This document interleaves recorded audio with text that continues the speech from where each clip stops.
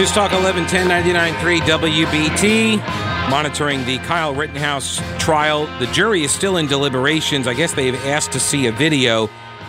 They're arguing over the drone video that came in to the trial Thursday or something?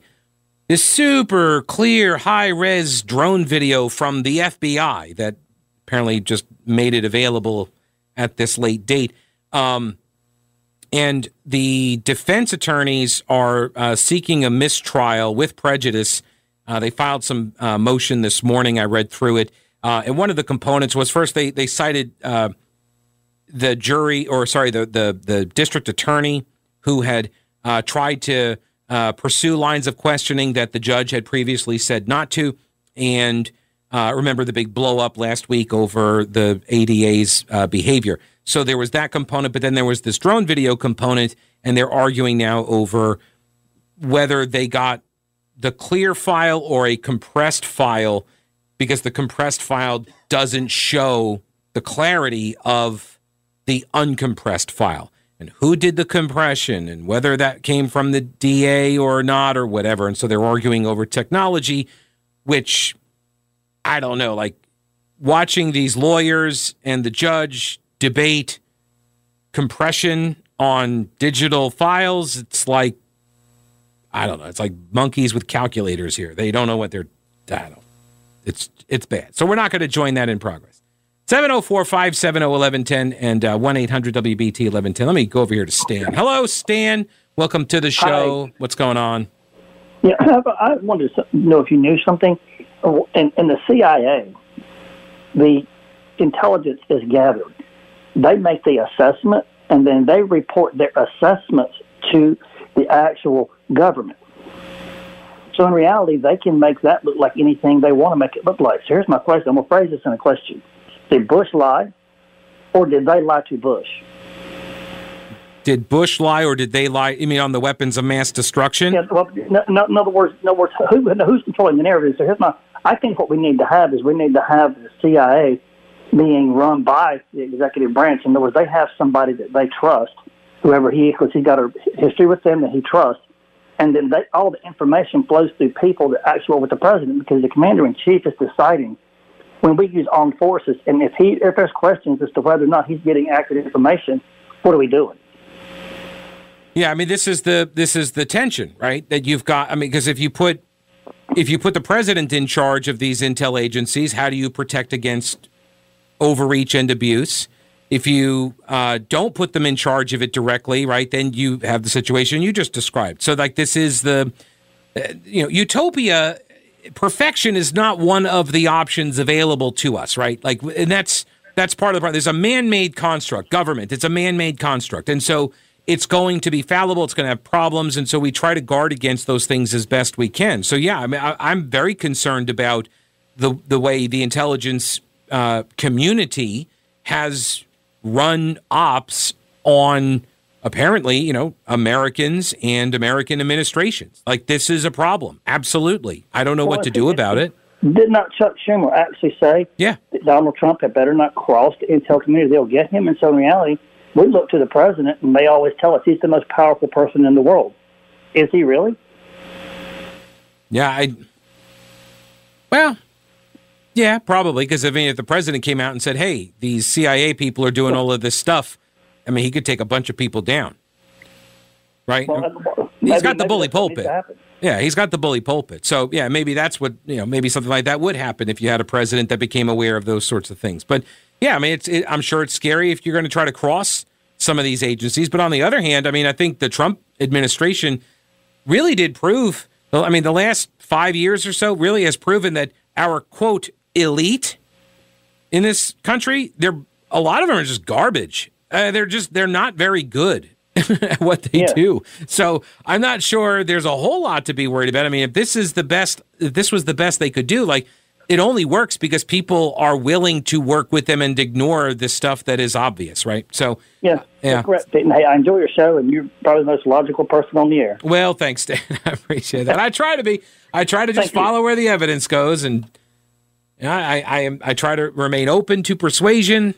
But I also kind of just look at the facts, and sometimes and this is the other thing. To the earlier caller, I think it was Jimmy who asked about the JFK assassination. It's the same thing with faith, and this is why when I talk about the lack of credibility and trust in our institutions, it's a question of faith, because at some point you can't know all there is to know, whether it's about God, religion, or if it's about a particular agency, institution, the entire government, or whatever. You cannot possibly know all there is to know. And so at some point, you have to place your faith in, a choice. And that's kind of what faith is. Based on the available information, you make a choice, and you put your faith there.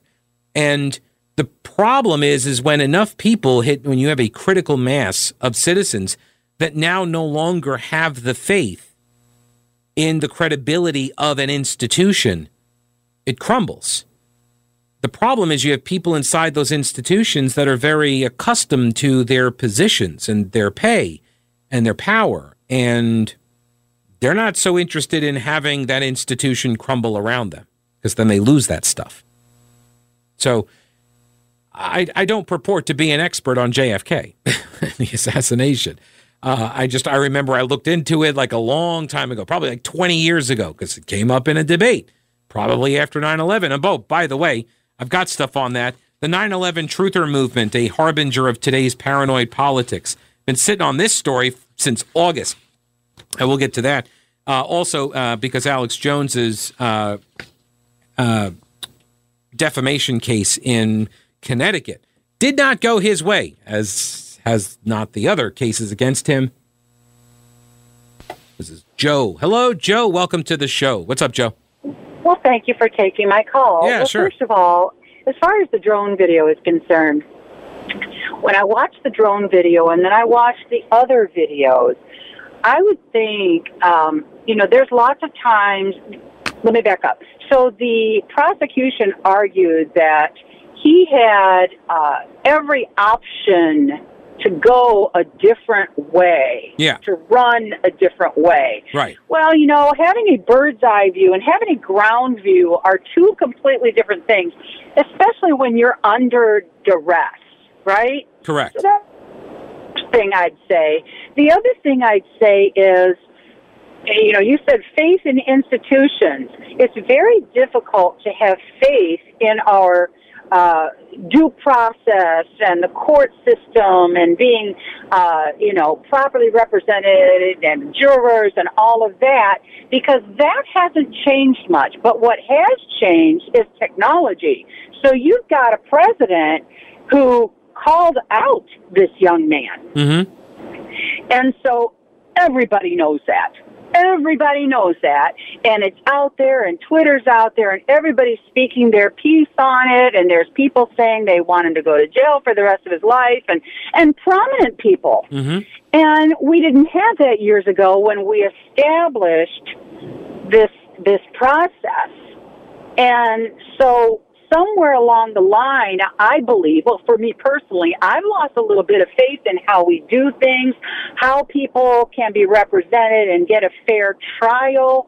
You can move jurisdictions and change jurisdictions, but now with technology, jurisdictions, we're all in the same jurisdiction. Yeah. No, I got you, Joe. I appreciate the call. It's a fair point. I would submit just that back, 100 years ago, your world was much smaller.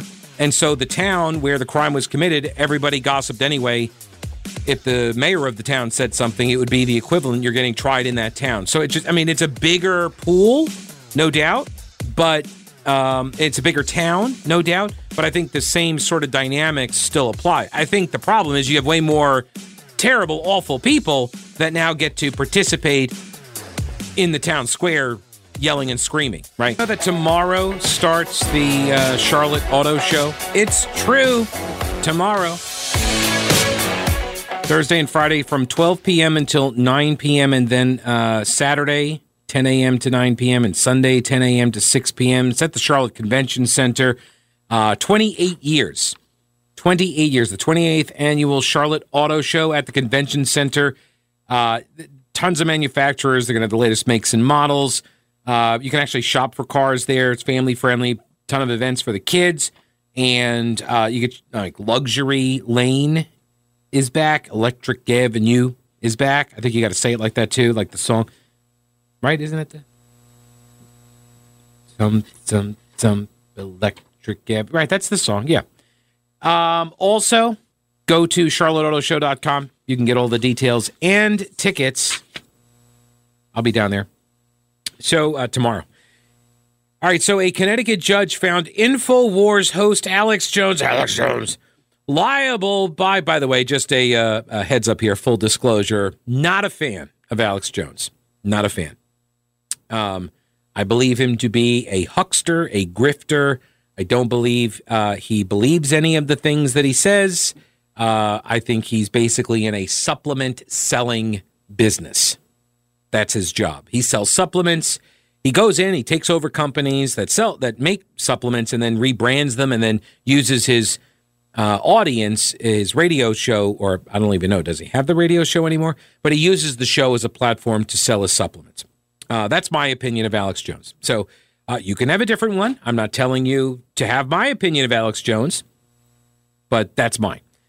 So he was found liable by default in a defamation lawsuit brought by the parents of the kids that were killed in the Sandy Hook Elementary School shooting over his theories that the massacre was a hoax. Theories that he now says are not true. The ruling by the judge, who cited Jones's refusal to abide by court rulings or turn over evidence, means that a jury will determine how much in damages Jones should pay to the families. Shortly after the judge's decision, Jones went on his show and said that he has been deprived of a fair trial. Judge Barbara Bellis took the rare step of issuing a default judgment in the case because she said Jones and his companies, InfoWars and Free Speech Systems, had failed to turn over documents, including records that might have showed how and if they had profited from spreading misinformation about the school shooting and other mass killings. Jones's attorney says they're going to appeal. His lawyers have asked that Bellis be removed from the case, the judge, saying she's not been impartial. The jury has the same outcome, the ruling is the same outcome as a jury trial that determined the case in favor of the families as well. A jury is now going to determine the damages there. Families of the Sandy Hook shooting victims say that they have been subjected to harassment and death threats from Alex Jones's followers because of the hoax conspiracy pushed on InfoWars. They sued Jones and his companies for defamation and infliction of emotional distress in the hearing on damages before jury is expected to be held next week. He has lost multiple cases now about this. And as I said, he has since acknowledged that the school shooting did in fact occur. This is the story at the AP by Dave Collins.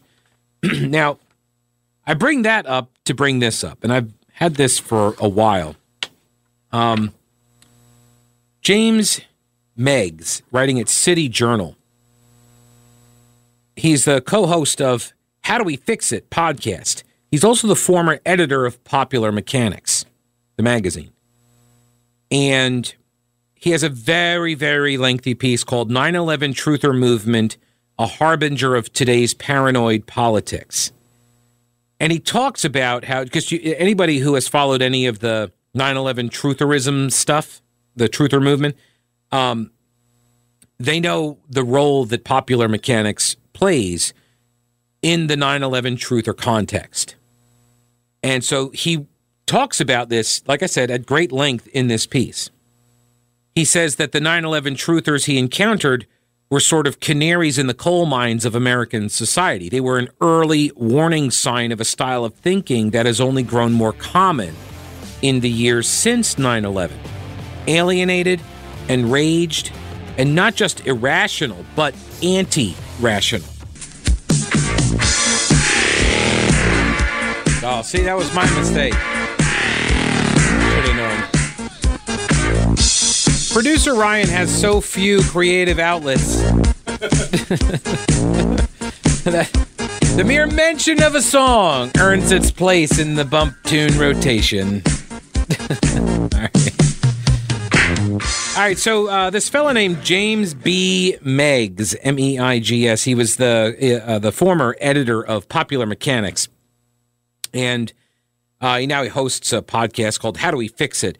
But he wrote a big piece for the cityjournal.org on 9/11, or right before 9/11, I should say, and talked about how the 9/11 truther movement was a harbinger of today's politics. He says fantasy. He says that it was a harbinger of a thing that has only grown more common in the years since, which is alienated, enraged, and not just irrational but anti-rational style of thinking. He says today, fantasy universes abound in our current political culture. On the far right, Capitol storming QAnon, right? They imagine vast deep state conspiracies involving pedophiles and pizza parlors. The left's conspiracy theories are not as obviously bonkers, but progressives also imagine powerful forces that secretly conspire against the people. In her 2007 book, The Shock Doctrine, for example, Naomi Klein introduced the concept of disaster capitalism, a kind of global plot to exploit the powerless, and promised to reveal the puppet strings behind the critical events of the last 4 decades. Today, the woke left routinely portrays American institutions as engines of cleverly concealed oppression. Racism, sexism, and the like are not just biases to be overcome, but fundamental organizing principles of American society. He says, one day I opened the New York Times. I saw a full-page advertisement for a book called Painful Questions. The ad suggested that we hadn't been told the truth about 9/11 and offered a list of factual claims that supposedly refuted the conventional account of the attacks. And like one of them was that jet fuel doesn't burn at temperatures high enough to melt steel, right? And so another one was the hole in the Pentagon wasn't big enough for a commercial jet. And so, like, I thought, like, as Popular Mechanics, like, the book's claims sounded doubtful, but pretty easy to confirm or disprove. You know, how hot does jet fuel burn? How big a hole does a Boeing 757 make in a reinforced concrete building? These were questions very much in the wheelhouse for a magazine called Popular Mechanics, right? Every conspiracy theory ultimately rests on a handful of claims about physical reality. So what if we put together a team of reporters and simply fact-check the most common claims made by 9/11 conspiracy theorists? If the factual assertions were wrong, then the elaborate theories built on them were wrong too. But on the other hand, if they were even given a grain of truth in any of these claims, well, then what would be more vital to investigate? So they put 8 reporters onto this, and they kept it focused on technical questions. They made it non-political. And for the next few weeks, the reporters interviewed experts. They reviewed the documents. They talked with eyewitnesses. In every case, they found that the conspiracy advocates' claims were based on evidence that was inaccurate, misinterpreted, or deliberately falsified. In February of 2005, the cover story, Debunking 9/11 Myths, hit the newsstands. We braced for the blowback. When we started the project, he said, we actually imagined that some conspiracy buffs might be pleased that a mainstream outlet was finally taking their questions seriously. But by the time we finished, we had learned conspiracy theories respond to factual refutation much the way the human immune system reacts to a foreign substance, by trying to destroy or absorb the unwelcome intruder. Almost overnight, my staff and I weathered the most inflammatory accusations that we were a CIA front, that we were a tool of the Illuminati, that we were an agent of the Mossad. We had launched the project with the belief that facts matter and people of goodwill could review the evidence and make up their own minds. And that did turn out to be the case for a lot of readers, but not for all. The appeal, he says later on in this piece, the appeal to a shared sense of reality didn't work with hardcore conspiracy fans. Quite the opposite. Dedicated conspiracists use a whole suite of techniques to dismiss inconvenient facts. They will vilify opponents with personal attacks. They refuse to engage with legitimate evidence. They zero in on a handful of anomalies that they think undermine the mainstream narrative. For example, a single eyewitness's mistaken impression that becomes definitive proof against the weight of hundreds of other eyewitness accounts. Michael Shermer is a columnist at Scientific American. He calls this approach argument by anomaly. You may have heard me talk about that before.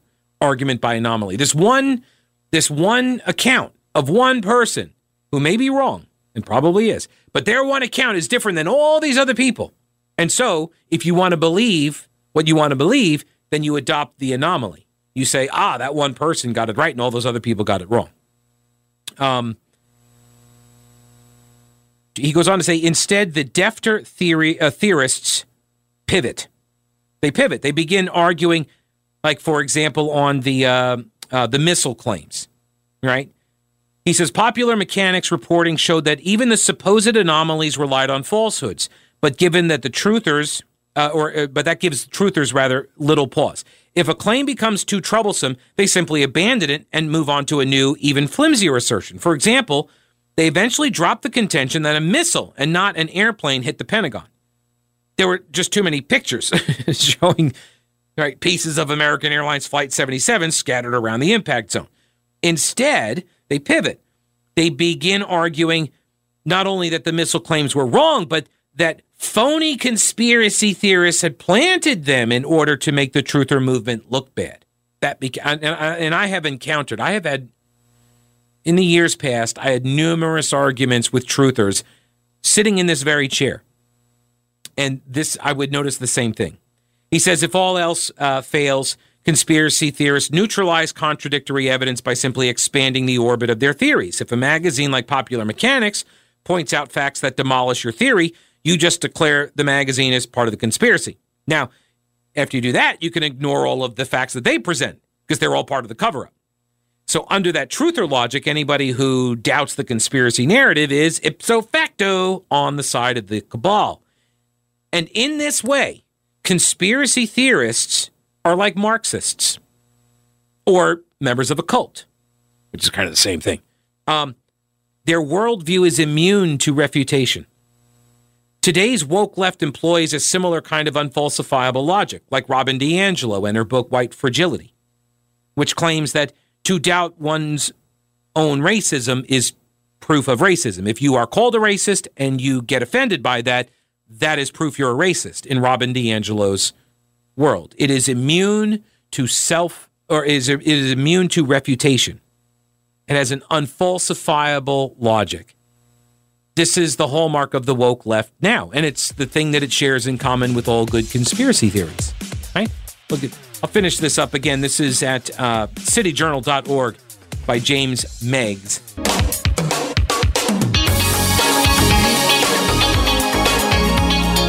James Meggs. He's a co-host of a podcast, How Do We Fix It? And he's a former editor of Popular Mechanics. He was in charge of the magazine when it did its big report, its expose, basically, and fact-checking on all of the 9/11 truther myths. It was called Debunking 9/11 Myths. And he says, for more than half a decade, my team and I were among the very few mainstream journalists aggressively challenging the truther narrative. Each installment of the investigation prompted supportive coverage from conservative media, including Fox News, but relatively grudging interest from mainstream or liberal outlets. The attacks of 9/11 were arguably the most important event in the lifetimes of most Americans. Why wasn't the mainstream media more interested in correcting the growing flood of misinformation about that event? Later on, he says, eventually I developed a few thoughts about why the liberal media was lukewarm towards our work. First, it's important to remember that 9/11 conspiracy theories were mostly embraced on the far left at that point. George W. Bush was in the White House. Anti-war sentiment was strong. Few liberal leaders and media figures actively promoted the theories, but few also saw them as a problem worth criticizing. David Korn from The Nation, now over at Mother Jones, was a notable and rare example, or exception, rather. When Popular Mechanics waded into the discussion, some on the left, the mainstream left, were bemused, he says. We must have some kind of political agenda. Were we trying to defend the White House? Why would we want to help them? This was the moment I realized journalism was changing. The even-handed search for truth, rarely achieved in practice, was fading even as a journalistic aspiration. Now, every set of facts must serve a political purpose. If it wasn't helpful to the left, it must be helpful to the right. Where journalists once obsessed over the accuracy of facts, now they worried more about their utility. If some piece of information helps the wrong sorts of people, maybe it's best left unpublished. Last year, we saw the logic carried to a new extreme, when virtually all major media outlets refused to cover the revelations contained in Hunter Biden's laptop, or to explore evidence that COVID-19 may have escaped from a lab in Wuhan, China. So with few exceptions, the media mostly gave the 9/11 truthers a pass. That was one factor helping this minor cult become a mass movement, and another was the internet. Loose change became an internet blockbuster. But even before loose change, a few prominent Democrats have begun catering to the truther cohort. Howard Dean, Van Jones, Georgia Representative Cynthia McKinney, filmmakers Kevin Smith and David Lynch, Alec Baldwin, progressive radio stations, including New York's WBAI and LA's KPFK, started giving away loose change DVDs during their fundraising drives. These are public radio stations, progressive radio stations. Vanity Fair published a gushing profile of the filmmakers: Mark Ruffalo, Roseanne Barr, Martin Sheen, Woody Harrelson, Rosie O'Donnell, Spike Lee. The left-wing indulgence of the truther movement obscured a strange fact. Much of the original source material for the theories actually came from ultra-right-wing activists. Skipping ahead, again, it's a very lengthy piece here. The leftists who amplified the truther narratives probably believed they were undermining the hated Bush administration. But they were also nudging their followers along a path towards the worst sort of neo-fascist propaganda. Those who went all the way down that rabbit hole, as millions of Americans did, wound up in an ideological jungle where far-left and far-right politics became almost indistinguishable. It's a place where the U.S. democratic system is a cynical sham, where true power is held by a merciless, secretive cabal, and where Israel is the world's eternal villain. So while progressives either ignored it or cheered it on, the truther movement was evolving into a kind of gateway drug for paranoid extremism.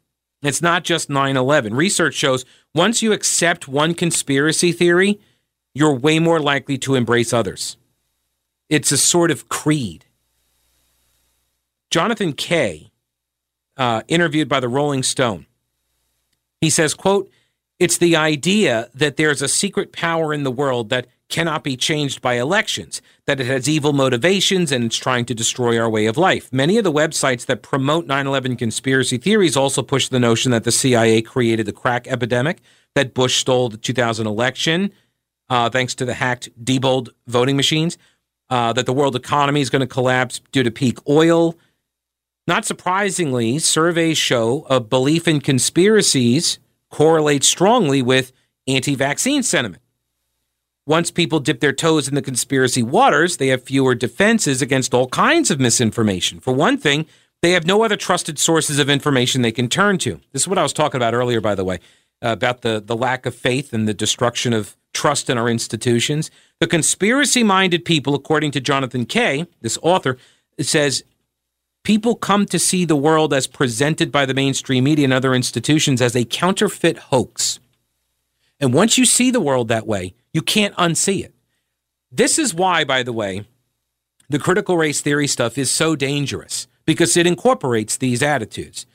But also, I was reading some comments from a guy who spends basically all his life now, his professional life, debunking and arguing against critical race theory. And one of the things he talked about was how he's become so immersed in the ideology, he sees it everywhere now.